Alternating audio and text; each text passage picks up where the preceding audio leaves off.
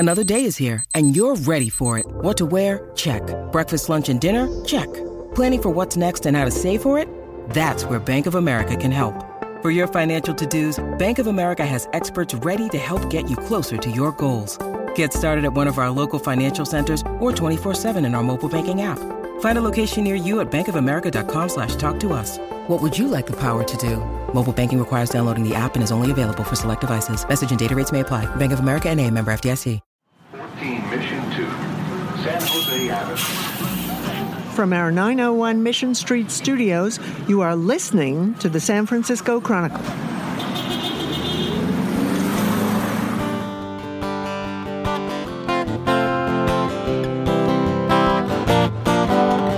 Gilman and I-80, I was driving my car. 57 minutes, hadn't gotten too far. Everybody's heading for the beach. You're listening to Summer by the Bay by David Gans, my guest for today's Total SF.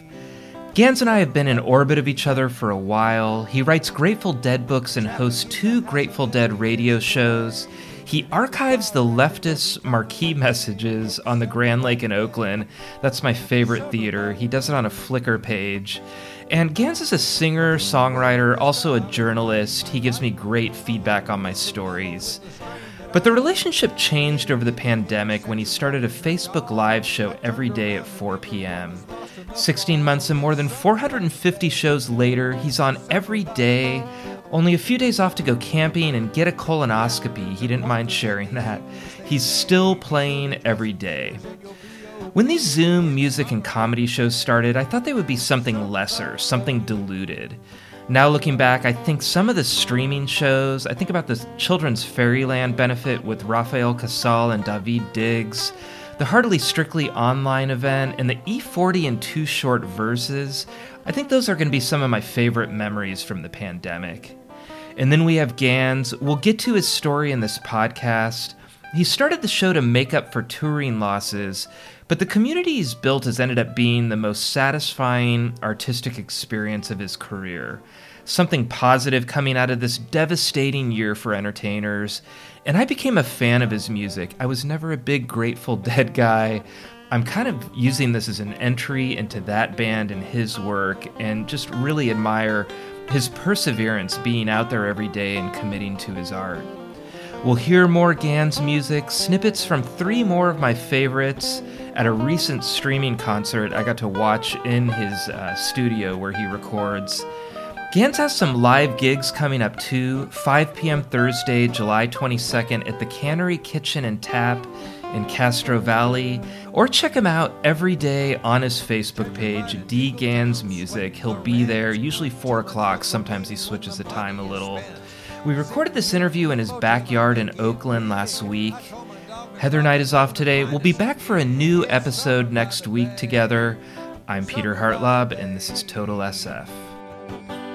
I can't afford to move out, and I can't afford to stay. There ain't no place on earth I'd rather live anyway. It's summer by the bay, summer by the bay. I can't afford to move out, and I can't afford to stay. There ain't no place on earth I'd rather live anyway. It's summer by the bay, summer by the bay, summer by the bay. Welcome to Total SF. David Gans, we are in your backyard after I just got to witness one of your concerts. I've been watching you on Facebook through the pandemic and just really enjoying your music the past year.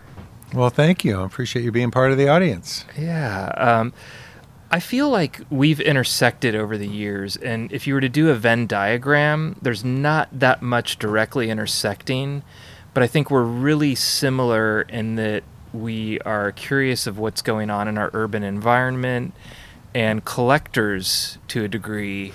So I just feel like we keep running into each other, whether it's bedsheet signs, I'll post something, and then you'll have a bunch of stuff from a Grateful Dead show. Or I remember that. Yeah, or the Grand Lake Theater marquee. You're my prime source for any history with that. Do you love this community? You've been here, and you seem to just constantly be exploring it. Well, I love Oakland. I've lived in this town within 2 miles of this spot since 1974. And it's just a wonderful town. I'm not a big sports fan. There's a lot of Oakland that I don't do. You know, but my wife and I love to hike, so we spend a lot of time in the hills above Oakland and out there behind Oakland and stuff. And I ride my bike around town as many days of the week as I can make the time to do it. And I do love this city. I love being around here. I love riding through the neighborhood and smelling pot everywhere I go nowadays.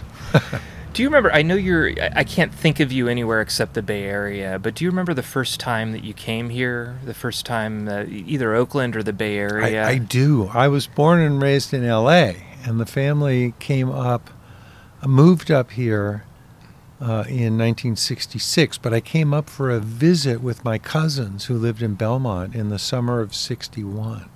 And I remember being taken in a car on a trip to San Francisco, and my first exposure to a cloverleaf interchange, which I thought was the Flintstones freeway. Because down in L.A. where I lived, there weren't cloverleafs because there were just ramps and stuff. And then I saw the biggest man-made structure I had ever seen in my life when we came upon the Bay Bridge. I have very vivid memories of seeing that for the first time when I would have been 7 years old then. Wow.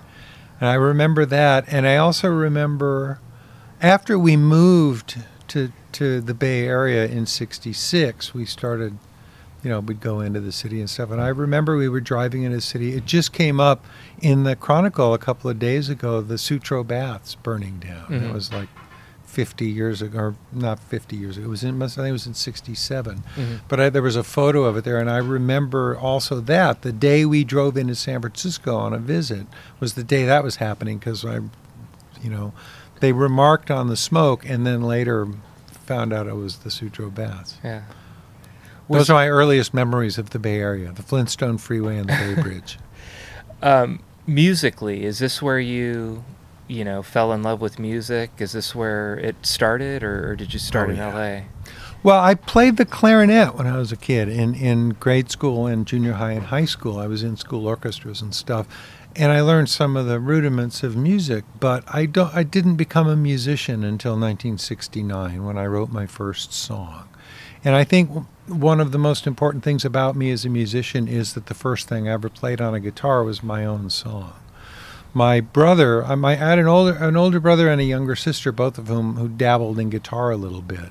So there were guitars around the house. And in this summer of 69, when I was 15, had not yet turned 16, my brother helped me. He set a couple of my little tortured teenage poems to music, and he taught me the chords. Yeah. And I later figured out that he had borrowed stuff from other songs and stuff, so he wasn't exactly helping me create original music. But the first things that I ever played on the guitar were my own words. And I started, and so everything that I've done as a musician has emanated from that, from being a songwriter first and foremost, as opposed to people who pick up the guitar and they obsess on the guitar and they learn all the licks from all these, and then guitar playing is the reason they get into music. I got into music to write songs and sing songs, and the other aspects of musicianship came along with that, and I became a really good musician over time. Mm-hmm. But I've been driven by songwriting rather than by performing per se, or by being a guitarist or a singer per se. He spends his whole work day unmanned and unnerved, goes out every night for the fun he deserves. 9 times out of 10 he is way overserved, and then he begins to declaim of conspiracies, fake news, and blame.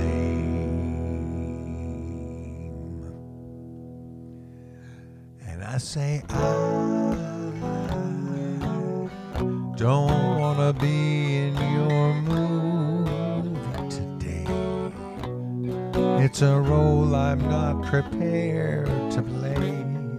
I don't want to be in your movie today. Coyote, there is just there's no comprehending these metaphors you're trying to put in play.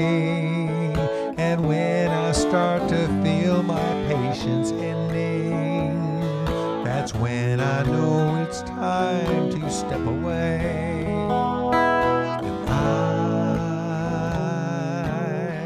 don't want to be in your movie today. It's a role I'm not prepared to play. I don't want to be in your movie today.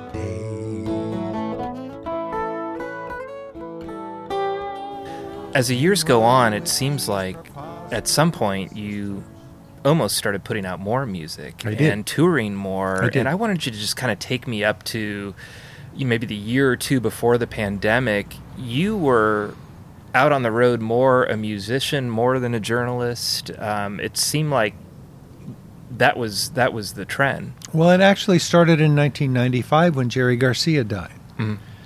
That day, I thought, my life is going to change now. I wonder how much longer I'll be doing this radio show. Little did I know that it would become more popular after Jerry's death, and that it would remain sustainable, and that the Grateful Dead would become more popular in the decades after Jerry's death. In a way, this whole culture is bigger now, especially since 2015 when they did their 50th anniversary send-off thing.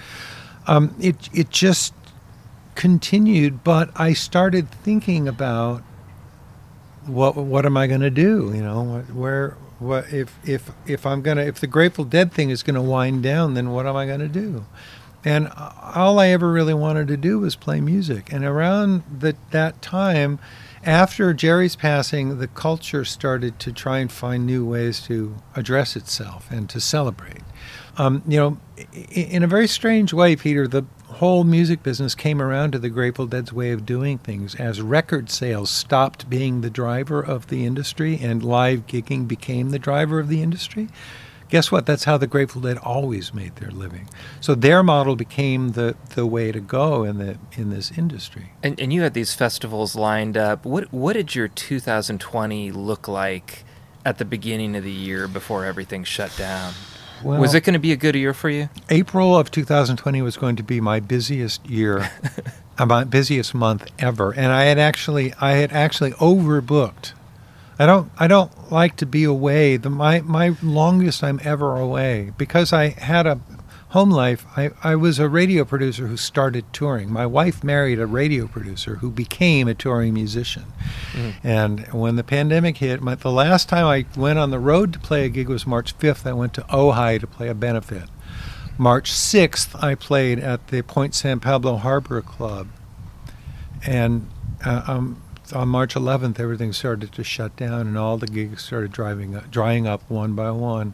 And that whole month of April gradually got rolled up, put back in the closet, and then everything beyond that gradually got rolled up, put back in the closet, and nothing.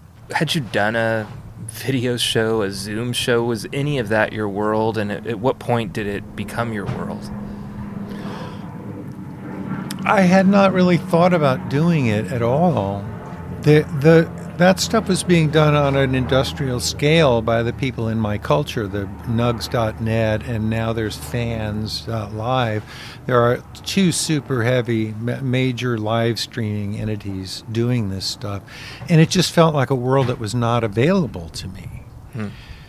And then, again, necessity drove me to start actually paying attention to what was going on out there. Necessity, what? Well, not being able to tour, not being able to play, I thought I better look at doing stuff online. So as I said, I just decided to start playing every day just to see what happened. And I also sort of offered myself out to do like a private Zoom concerts. And I did 2 of those. And it after I started playing every day, it didn't seem like I wanted to bother looking to make special event things and sell private concerts, that I would just play every day and pass the hat and see what happens. That became the satisfying thing. Again, I've sort of like not super, I don't know how to describe it. I've just been doing it. Yeah. I've tried to be as much of a bodhisattva as I could be about this stuff and not try to drive an outcome. And so, I mean, I have these other jobs, right? I'm producing a radio show every week, and I'm hosting a talk show on Sirius XM every week, and I'm trying to do. I'm remixing an album. My first record, I'm remixing. So I had stuff to do. Mm-hmm. But I needed to try and make up some of the lost income from performing. But that was the only mission I had, was to play every day to keep my music going and to try and make a few bucks doing it. And beyond that, I had no... I mean, I resisted all the bullshit that Facebook throws at you to promote yourself and buy ads and stuff. I don't want to get into that game. What about the community? Was there a point early on, or did it slowly develop, or quickly develop, in terms of having this community where you're getting this great feedback and it becomes something kind of special? Well, I would look at the Facebook page with the feed on it and see that the same people were there day after day. And there's this woman named Jill Swellville, who's sort of the ringleader of the Green Room. And she'd been already a fan of mine and a supporter of mine. She came to a gig in upstate New York. My last big tour, I think, of the North was in 2019, and I met her at that gig. And so I knew she was a fan and a supporter, so she became one of those regulars and really became the organizer or the energy center for that thing. So yeah, I noticed that there were people that were there every day, and I started interacting with them. And I also noticed that the contributions were coming in. I was averaging...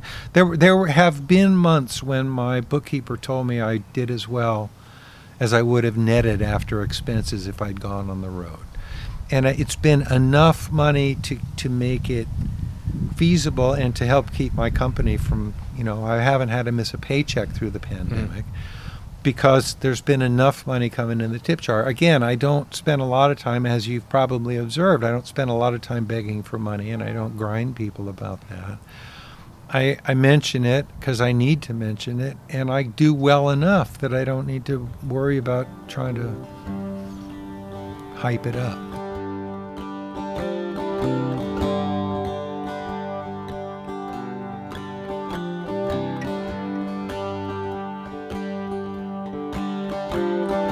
Old man down,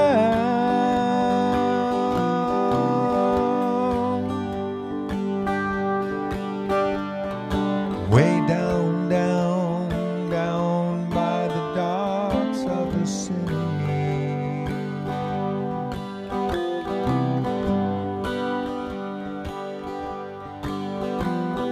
Blind and dirty,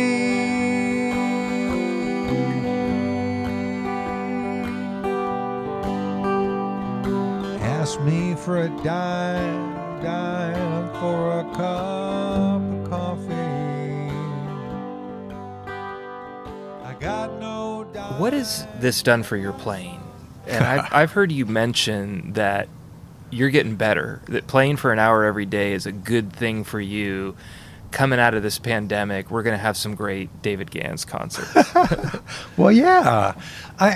My life before this would be I'd go out on the road and I would play a gig. There'd be a sound check, and there might be a little noodling backstage, and then I would play my gig, which was usually a 45-minute or a 60-minute or a 75-minute set, and then I might sit in with the band that's headlining or whatever. And then I would go back to my hotel and lather, rinse, repeat day after day after day.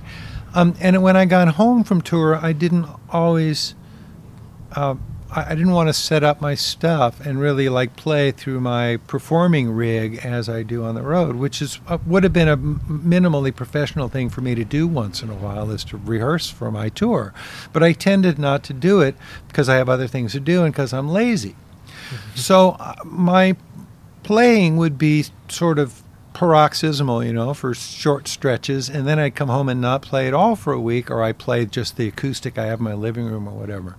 So playing every day means literally I'm playing every day, and I'm playing for like an hour and a half every day, because I turn on my rig and I warm up and I rehearse things. I spend a half an hour before my set working things up to play during the show. So I'm actually doing a more responsible, professional job of being a musician in this circumstance than I ever did when I was a touring musician. And I've also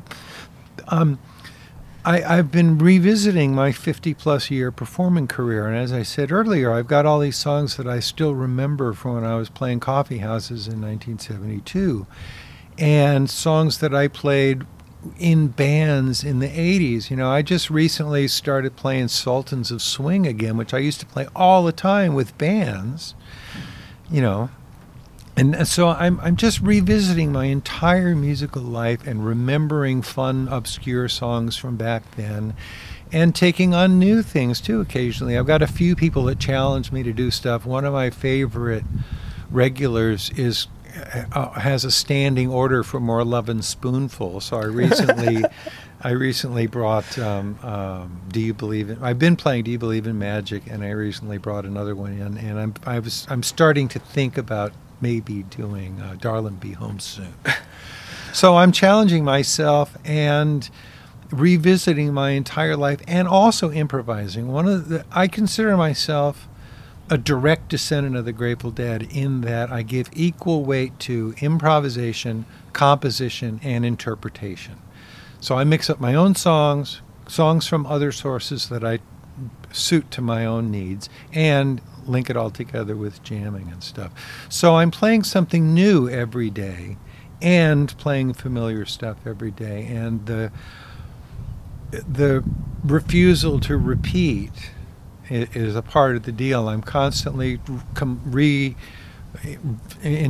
the order in which I do things, because I don't plan ahead of time. I try to keep my thing completely spontaneous, which is a challenge when you're dealing with known objects of but art. You mentioned the feedback. You're also getting emails from people. Mm-hmm. We were up there, and you have a daily email from one of your followers with requests. Now, I'm sure in a concert, people are shouting out things. That always bugged me. But what's that like, having that feedback and having people, I'm sure, listening day after day after day, you're getting some real specific feedback that you might not be getting touring. The coolest thing that happens in that whole deal is that hearing my song lyrics quoted in conversations going by, knowing that these songs, I mean, I've had people request a song, you know, the song, tell me the song means a lot to them and stuff, but just hearing phrases that I hatched come up in conversation is just immensely rewarding, you know. And knowing that they like my songs as much as they like that other stuff. You know, I feel like I'm, in a way, doing this sort of online piano bar for hippies. And it's fun to have regulars that request favorites, and it's fun to be challenged to do new stuff, and I keep myself challenged. It's wonderful to know that they're doing this day after day. And Jesse, who sends me a request almost every day, usually has 2 or 3 that he wants to hear. And he's totally cool if I don't get to them, because he understands that sometimes the performance takes on a narrative of its own, and I'm following it. And that's another thing I would love to talk about, is that I keep track of what I have played. And I keep a spreadsheet of what I have played, and I have an aging report, as it were. And I delete the last 4 days' worth of songs and then make a list of all the other songs, you know, that are available to play. And then I go through it before the show, like usually in the morning after breakfast. And I trim that list and put together today's song menu, which is 3 solid pages of songs that I might want to play today, to give me sort of a dartboard of possibilities to refer to while I'm constructing my show on the fly. But sometimes there are days when I have to, a song will end and I don't know what to play next. And then there are days when I can go through an entire show, whatever, and I start playing something almost without thinking about it, and I never don't know what the next song is going to be, and sometimes they flow from song to song. And that's a really, really great feeling. And then there'll be like 2 or 3 days when it's like, oh, what am I going to play next? Yeah. And it's not that I don't like what I'm doing. It's just that I love that feeling when the narrative is constructing itself and I don't have to think about what order to do things in. And that's something I took from the Grateful Dead, the sense that the performance is a story being told, and the vocabulary of it is the songs and the improvisations and stuff. And I'm doing my best as a solo performer to have that same kind of experience. I'm smiling because there's like an 80% chance that the title of this podcast is going to be Online Piano Bar for Hippies. That's great. We'll be right back after this short break.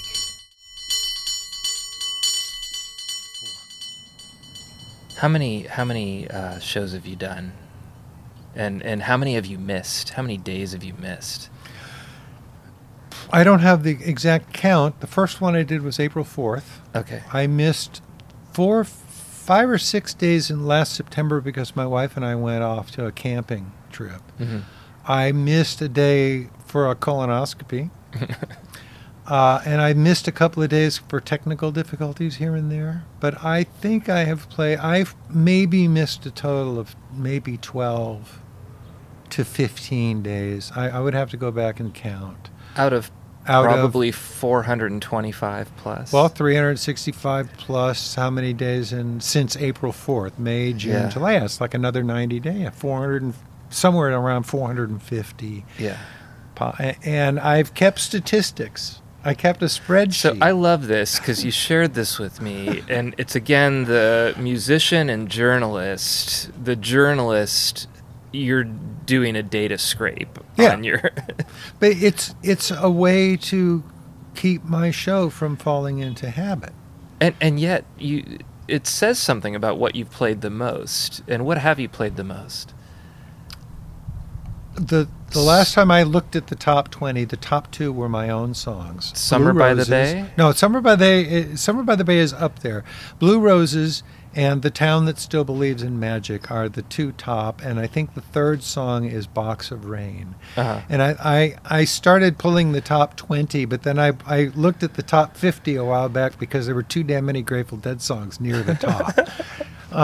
I have, I think, 50 songs that I classify as originals. It includes 2 or 3 songs that I borrow from other people, like the Joe Burke song that I do and the Jim Page song that I do.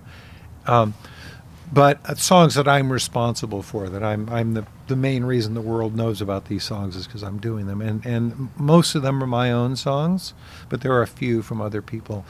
And then I probably have 75 Grateful Dead songs that I do, and of which probably about 30 or 40 of them are the ones that I do the most often. The Grateful Dead are my primary source after years and years and years of playing their music in bands and stuff. And, of course, being a scholar of Grateful Dead music, I've been listening to it forever. So, of course, it's foremost in my mind after my own stuff.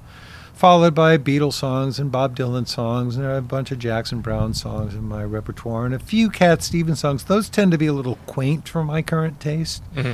Like I do Father and Son occasionally if somebody wants to hear it, but there isn't that much for me to do in that song anymore, and vocally it's not that interesting for me to do.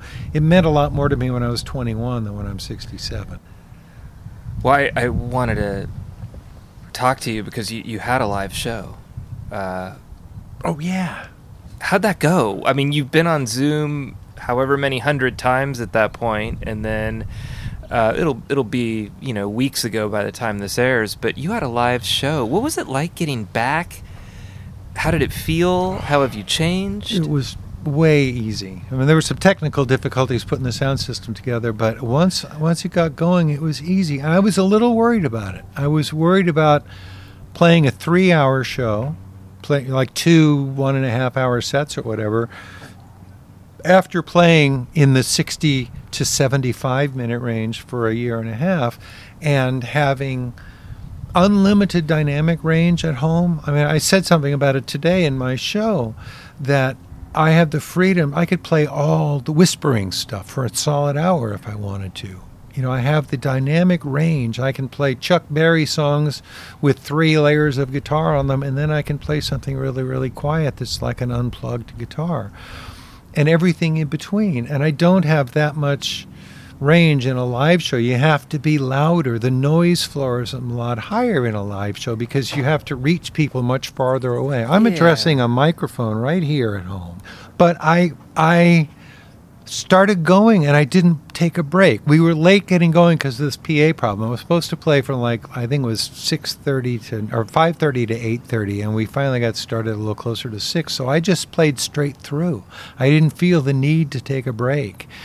And there was a play structure right off to the side of the stage that had 24 kids on it screaming at the top of their lungs, and that didn't bother me either. And it was the sweetest experience. I made money. I had a great time. My wife was there, and all these people were there. I'm so looking forward to getting to play in public. So what does that make you think about the live stream? How long is it going to go on? I'm little surprised you're doing it now, but I get less and less surprised the more you talk about it and the more I learn about what it's meant to you. I think I'm just going to keep doing it as long as I can. The next extended departure is going to be, we're going back to that same, we're going up to Gray Eagle to go camping for a few days in September. I'm taking a couple of days off on August. I do have another gig at a festival on August 7th. I'm going August 6th. I'm going to take the day off and drive up to Willits, spend the night, and then play a festival in Laytonville on the 7th. So I'm going to miss 2 days that weekend, but I'll be home Sunday in time to do Tales from the Golden Road and resume my live streams. I'm playing at the Cannery Tap and Restaurant in Castro Valley on July 22nd, but I think I'm just going to live stream that show because the owner of the place is a friend of mine, and he says it's, he'll hook me up with internet or whatever. So I'm just going to keep doing the live stream for as long as it makes sense to do it, and the criteria are, am I enjoying it? Are people watching it? And are a few dollars dribbling in? Yeah. And all of those criteria are being met at the moment, and they seem like they're going to continue to be met. All right, Jesse wanted to hear this. I'll close with this.